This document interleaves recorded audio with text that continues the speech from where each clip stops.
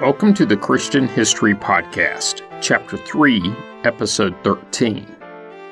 Last week, I wrapped up the condensed history of ancient Egypt, while also covering the Nile River. All of this to set the stage for the deeper dive into their long and complex history. If you missed that episode, you should go back and give it a listen. Which leaves me with two encompassing topics that I need to cover before beginning the detailed Egyptian history, specifically their writing and religion. This week, I'm going to cover their languages, specifically hieroglyphic, hieratic, and demotic. I'll cover their religion in the next episode. So let's get started. As you should know by now, the ancient Egyptians, specifically those in the time period of the Old Testament, relied on hieroglyphics for writing. What you are probably unaware of is what came before and after the symbol-based written language, and of course, the actual construction of the writing itself. The ancient Greeks, who, like I covered last week, controlled the region in the last couple of centuries BC, thought the Egyptian pictorial symbols carried a certain sophistication. Herodotus, the 5th century BC Greek historian, along with his contemporaries, thought that the Egyptian hieroglyphs may have been sacred, so they referred to them as holy writing, and that's where the term for them originates. In Greek, the word hiero translates to holy, and the word glypho translates to writing, hence the Western name. After learning that, you'll probably be less surprised that the Egyptians called them something else. In their language, they were referred to as Medu, Netgear, which translates to God's words. And to them this made sense, as they believed that their gods invented writing.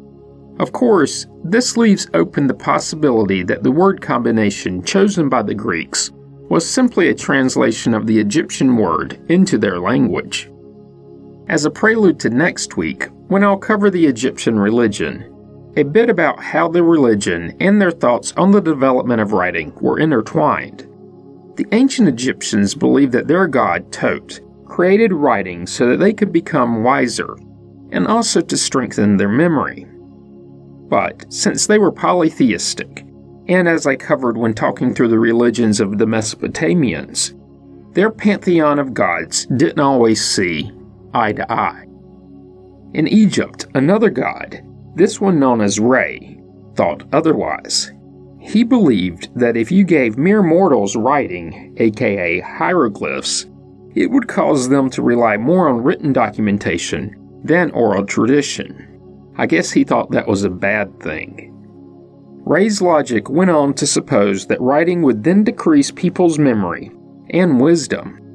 Despite what Re thought, Tot went ahead and gave writing to a select number of Egyptians, who would become known as scribes. In ancient Egypt, these scribes thus became very respected for their knowledge and skill in using this sacred gift from the gods. So much so that those that took the time to learn the many glyphs could move vertically in their society, a mobility that is seldom seen in history. Moving along. In Egypt, the priest would use hieroglyphs to record prayers, magical text, and thoughts related to the afterlife, as well as worshiping their gods. But in our modern concept of ancient Egypt, perhaps the most widely known use of hieroglyphs was in their funerary practices. In their tombs, many of the deceased had their biographies written, but they also had guides to getting to the afterworld written on the surfaces of tomb walls and actually on the inside of their coffins. Obviously, maybe, the ancient Egyptians believed that these texts helped guide the dead through the afterlife. But the use of hieroglyphics was not limited to their religion. Civil officials used them to write royal records, specifically those seen as having a long-term use. They were also used to record historical events and to document calculations, such as the depth of the Nile River on a specific day of the year, which, if you think it through, leaves many other areas that needed recording. I'll get to what written language was used for those documents in a minute. The construction of the written language was somewhat of a hybrid between a strict symbol and a phonetic alphabet. It was comprised essentially of three basic elements. The first is what is known as a logogram, which essentially means a symbol meant to represent a complete word. For example, their hieroglyph for the noun king was merely a seated person wearing a royal headdress. Simple enough. But then it could also be a bit more abstract. For example, the hieroglyph depicted as a pair of legs could also represent a verb or a noun related to the word movement. When combined with other glyphs, the symbol could represent the verb to approach or the concept to give directions. Sometimes you will see the word ideogram used in the place of logogram. Next, there were phonograms, which are simply symbols that represent phonetic sounds. These are the most similar to how most modern Western languages are constructed. Phonograms represent the sounds of single consonants and a combination of consonants. Readers of the glyphs usually must use both phonograms and logograms to determine the significance of a word or phrase. And here's an unexpected tidbit. The Egyptians did not write vowels, and this presents a problem as it makes our current understanding of the language difficult, as we cannot know how exactly they pronounce hieroglyphic text. A general thought is that when speaking, they may have expressed vowel sounds to distinguish various words that, in writing, looked identical. But that's little more than speculation. Back to the construction of the language. Third, there were what are known as determinatives. These were symbols placed after other words to help clarify the meaning of the previous symbol. In our Western world, at least to me, these are perhaps the hardest to translate. The simplest way is to think of them as adjectives, but not exactly.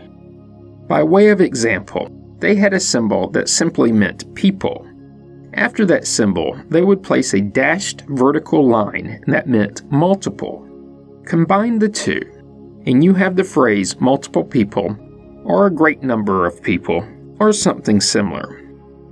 Writing phonograms and determinatives in different orders and combinations allowed the Egyptians to develop thousands of combinations without having to create a single distinct glyph for each expressed thought, action, or concept. Combine these all together and take into consideration that the language was used for thousands of years, and you end up with a huge number of symbols. How many? Well, from its first use through the Middle Kingdom, they had over 1,000 symbols. Then, as a part of a series of reforms during the Middle Kingdom, the number was reduced to around 750, which in metric is still 750. Now, you probably know that some modern Eastern languages use symbols too. In Japanese, their written language system is commonly called kanji and is thought to have over 50,000 symbols. And Japanese secondary school students are required to learn over 2,000 of these. The Chinese language is equally complex, with about 2,500 characters representing almost 98% of usage. Keeping that in mind, learning 750 characters seems less daunting, but certainly more complex than the 26 in English. And, just in case you run across it on Jeopardy or in Trivial Pursuit, some linguists consider the ampersand to be the 27th letter in English. And with that, back to the hieroglyphs. After the reforms of the Middle Kingdom, the number gradually increased, which is to be expected with new technology and an evolving culture. And in that culture, what led to it was specifically an increase in written religious text. Unlike most Western languages, hieroglyphs were written right to left, but they were also from top to bottom. There were no spaces nor punctuation. The current thinking backed up by archaeological evidence, is that Egyptian hieroglyphs may be the oldest form of writing. The oldest evidence of a form of Egyptian hieroglyphs are from around 3300 BC. More on that in a bit. Fast forward, and the Egyptians used hieroglyphs for the next 3,500 years, and that places it during the lives of Abraham, Isaac, Jacob, Joseph, Moses, all of the kings and prophets of the Old Testament, and even while Christ, as a child, was living in exile in Egypt. That's a phenomenal amount of history. More on the last usage of the glyphs in a bit. During their history, hieroglyphs were most widely used during about the 1700-year period when the Egyptians spoke and wrote in an Old Egyptian, which slowly evolved into a Middle Egyptian language. This was a time period between about 3000 and 1300 BC, so just past the presumed lifespan of Moses. And since I'm on the subject, the Egyptian language changed over several millennia, with the changes being divided into periods known as Old Egyptian, Middle Egyptian, and Late Egyptian. Before I walk through the development of the symbolic language, a disclaimer. The actual development is not thoroughly understood, but there are a few theories. And unlike some questions that researchers try to figure out, like what the heck is a duck-billed platypus, we do know one thing for certain. The language did develop somehow. We just haven't quite figured out what that how is. Perhaps the most accepted theory is that the language began as rock drawings, primarily focused on the logograms, so pictures to represent nouns. The civilization that developed these are thought to have been prehistoric hunting tribes who settled in what is now the Sahara Desert west of the Nile. Of course, and like I've covered several times, this area wasn't always so dry, and if there were hunters, then there was some sort of game they were hunting. The theory proposes that these primitive people developed the symbols to communicate visually. And it was probably the type of images you would expect: animals, geography, other people. The really important stuff to them. Also, like I covered in the history of Mesopotamia, not only did they draw these symbols on their rocks, but also on pottery. And much of this pottery has been uncovered by archaeologists. In what is known as the Second Naqada period, which was from about 3500 to 3200 BC, such pottery was buried in their tombs. But, to be clear, this pottery doesn't show what we would think of as hieroglyphs, just simply simpler symbols. The first symbols we would consider to be actual hieroglyphs are found in the tombs that date to the Third Naqada period, between about 3200 and 3000 BC. Some call this period Dynasty Zero. I covered why it's called Dynasty Zero 2 weeks ago, but simply, it is thought to have had a dynasty, but the names of the leaders of this dynasty remain largely unknown. Such is the problem with not writing your history down. Artifacts dated to around 3000 BC have writing that tends to memorialize royal achievements. These achievements are documented on ceremonial maces, as well as funerary stone stelae. It seems that these documented a ruler's achievements during their life.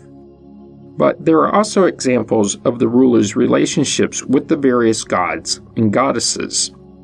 Then, dated to around 2500 BC, are the oldest known examples of Egyptian literature, known as the pyramid text. These are engraved on pyramids' interior walls. Then, dated to about 2000 BC, are what is known as coffin text.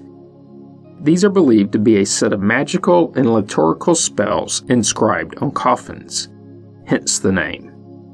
Circling back to the pre-dynasties, there was a significant archaeological find located upriver. This one, in particular, was uncovered in a cemetery in the Egyptian city of Abydos. In our modern world, this city is on the Nile in central Egypt. In the terms of the Nile itself, it is considered Upper Egypt.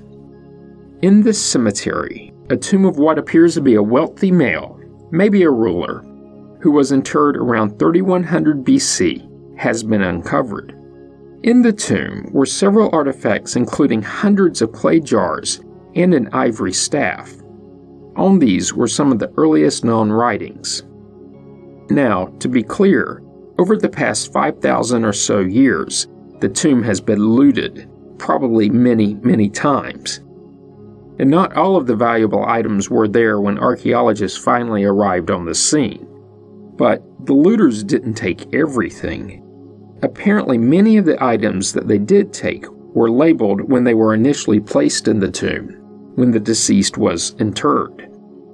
The looters left behind some of these labels. It is these labels, numbering about 150, that contains some of the earliest known hieroglyphs. Lucky us. These symbols were carved on small rectangular pieces of wood and ivory, all with a hole in the corner for affixing to whatever object they were affixed to. These inscriptions at Abydos also showed diverse kinds of information. There are numbers, some are thought to show the origin of the goods, and then there are labels that are believed to detail economic reports, probably merchant data, related to the entombed ruler. Other early, meaning still Dynasty 0, tombs in the same area contain similar inscriptions on pottery, metal, mostly copper, and stone. On these, especially the pottery, are symbols that detail the ownership of their contents. These may have been necessary for taxation or other accounting data. As time wore on, the tombs tend to show that the symbols on the pottery became increasingly standardized. This has been theorized as showing an increased complexity of record keeping and maybe even greater governmental control. The first dynasty, which was between about 3000 and 2890 BC, developed a new writing surface, papyrus. Think of papyrus as a thick paper-like material that was sourced from the papyrus plant, of course. The plant is a wetland grass with really thick stems. Inside these stems is a sticky, fibrous, spongy tissue. To manufacture the paper, and I'll just call it that, even though it's not really paper. Anyway, workers would cut the stems into strips, then layer the strips on top of another to form sheets. The sheets could then be rolled up into scrolls. There were many more steps, but they're not really pertinent to this podcast. What is important is that the papyrus, especially when stored in an arid climate and left undisturbed in a tomb, lasts a really long time. The oldest uncovered papyrus that had writing on it, at least so far, dates to around 2560 BC and describes the final phases of construction of the Great Pyramid at Giza. And if you were paying attention, you noted a qualifier in that statement. The oldest papyrus is actually from the First Dynasty and dates to around 3100 BC, but this papyrus was blank. Or, it's at least blank now. The ink may have faded, or it may have always been blank. Either way, it was found in the tomb of Himaka, who is thought to have been a high-ranking official in the administration of the first pharaoh. According to pottery seal inscriptions found in his tomb, he was the king of Lower Egypt's seal-bearer, which would make him similar to what we would call a chancellor. As for the papyrus in the tomb, it was merely strips that had not yet been formed into sheets, so compared to the later versions, pretty primitive. There were also other writing surfaces used by the ancient Egyptians. One such was a wood writing board that was covered with white plaster. These were used primarily through the end of the 18th dynasty, which places it around 1300 BC, which is also during the adventures of Moses. The plaster surface could be washed and then replastered to provide a reusable surface. Think of this as an ancient small chalkboard. Of course, the writing medium wasn't limited to clay, plaster, and papyrus. New Kingdom artifacts, so as recent as 1069 BC, had writing on bone, metal, and leather. Surviving examples on bone and metal aren't terribly surprising, but leather, that's a bit different. And whatever leather is found is not usually in good condition, especially when compared to the papyrus of the same era. So it's really unknowable how much leather was used as a medium. Of course, writing has been found on other items, such as jewelry, especially pieces cast in gold and silver, but also precious stones and rare wood. Sometimes the stones and wood were used as inlays for furniture and in walls. In the latter part of the Old Kingdom, around 2200 BC, the Egyptians followed the example of the Mesopotamians and used clay tablets. But one thing to take into consideration is that these have been found near the Dakhla Oasis. This oasis is in the southwestern Egyptian desert, or at least it's desert today. But even then, in that era, there were no papyrus plants there. So, necessity was, even then, the mother of invention, or at least the mother of imitation. The language found on these tablets is distinct from the hieroglyphs of the same era but found in the Nile region. This language is called hieratic, and continued to be used alongside hieroglyphs for many kingdoms. As a quick aside, hieratic is generally viewed as a more efficient written language of the time as it was quicker for scribes to produce. It was a sort of abbreviated longhand and tended to be found on documents while hieroglyphics tended to be on monuments. The characters of the hieratic script were initially based on the hieroglyphic symbols, but over time, they were simplified and ended up not resembling their hieroglyphic origins. Overall, hieratic was used for most of the writing done with reed pens and ink on papyrus. Through most of the long history of its use, hieratic was principally used for administrative documents, accounts, legal text, and letters, but it could also be found in mathematical, medical, literary, and religious texts. After the development of the demotic language, which I'll get to in a minute, hieratic was generally limited to religious texts. Finally, hieratic was the language of the masses, well, the literate masses. It was the writing system first taught to students, with the knowledge of hieroglyphs being limited to a much smaller subset of students and scholars, primarily royalty, priests, and civil officials. Why? Well, hieroglyphs were difficult to learn and time-consuming to create. Think of it as the ancient equivalent to the modern use of calligraphy, except calligraphy is still English. But it is much easier for the masses to type and print. The difficulty in learning the proper use of hieroglyphs can be seen in some archaeological finds, as it is frequently possible to detect errors in hieroglyphic text that came about due to possible misunderstanding of an original hieratic text. As BC approached AD, and in the history of Egypt, this would place it during the Ptolemaic dynasty, so between 305 and 30 BC. The Egyptians went about creating many new hieroglyphic characters. It seems that their priests desired to be more mysterious in their records. When a region is occupied by an outside power, such behavior is typical. Overall, it appears that they created glyphs to serve as a code and thereby prevented outsiders from understanding the language. Then, in 30 BC, came the Romans, and with that, the use of hieroglyphs declined tremendously. The big takeaway is that during the Greek then Roman rule, there were three driving forces against hieroglyphs. Obviously, the influence of Greek and Roman culture, but also, later, a conversion of a large part of the population to Christianity. The Christian influence led to the creation and rise of the Coptic alphabet, but that's a subject for a future episode, way in the future. The last known hieroglyphic inscription was written in 394 AD. Before wrapping up, I need to circle back to the 7th century BC to cover one more derivative of the Egyptian language. A language known as demotic came on the scene at this time. This language was a more condensed script than hieratic and lacked any sort of pictorial qualities.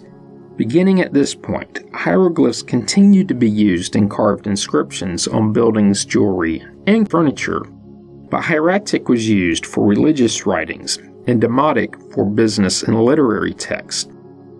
In an economic sense, it seems that this was a great time to be a triliterate scribe. In the language's general use, meaning except for religious and funerary inscriptions, demotic slowly supplanted hieratic. Remember this when I get to the Rosetta Stone, which will be the first thing covered next week. You don't want to miss it. Comments and questions can be sent to comments@christianhistorypodcast.com. As always, you can find information about the podcast on the internet at christianhistorypodcast.com. This week, please go to iTunes or wherever you receive the podcast from and leave a positive review. I've gotten a few more over the past week, and I really appreciate it. And so do those people who are searching for a podcast on the subject because it helps them to find it. You can find the Facebook page by searching the phrase Christian History Podcast as 3 separate words. Once there, be sure to like the page so it's easier to find later.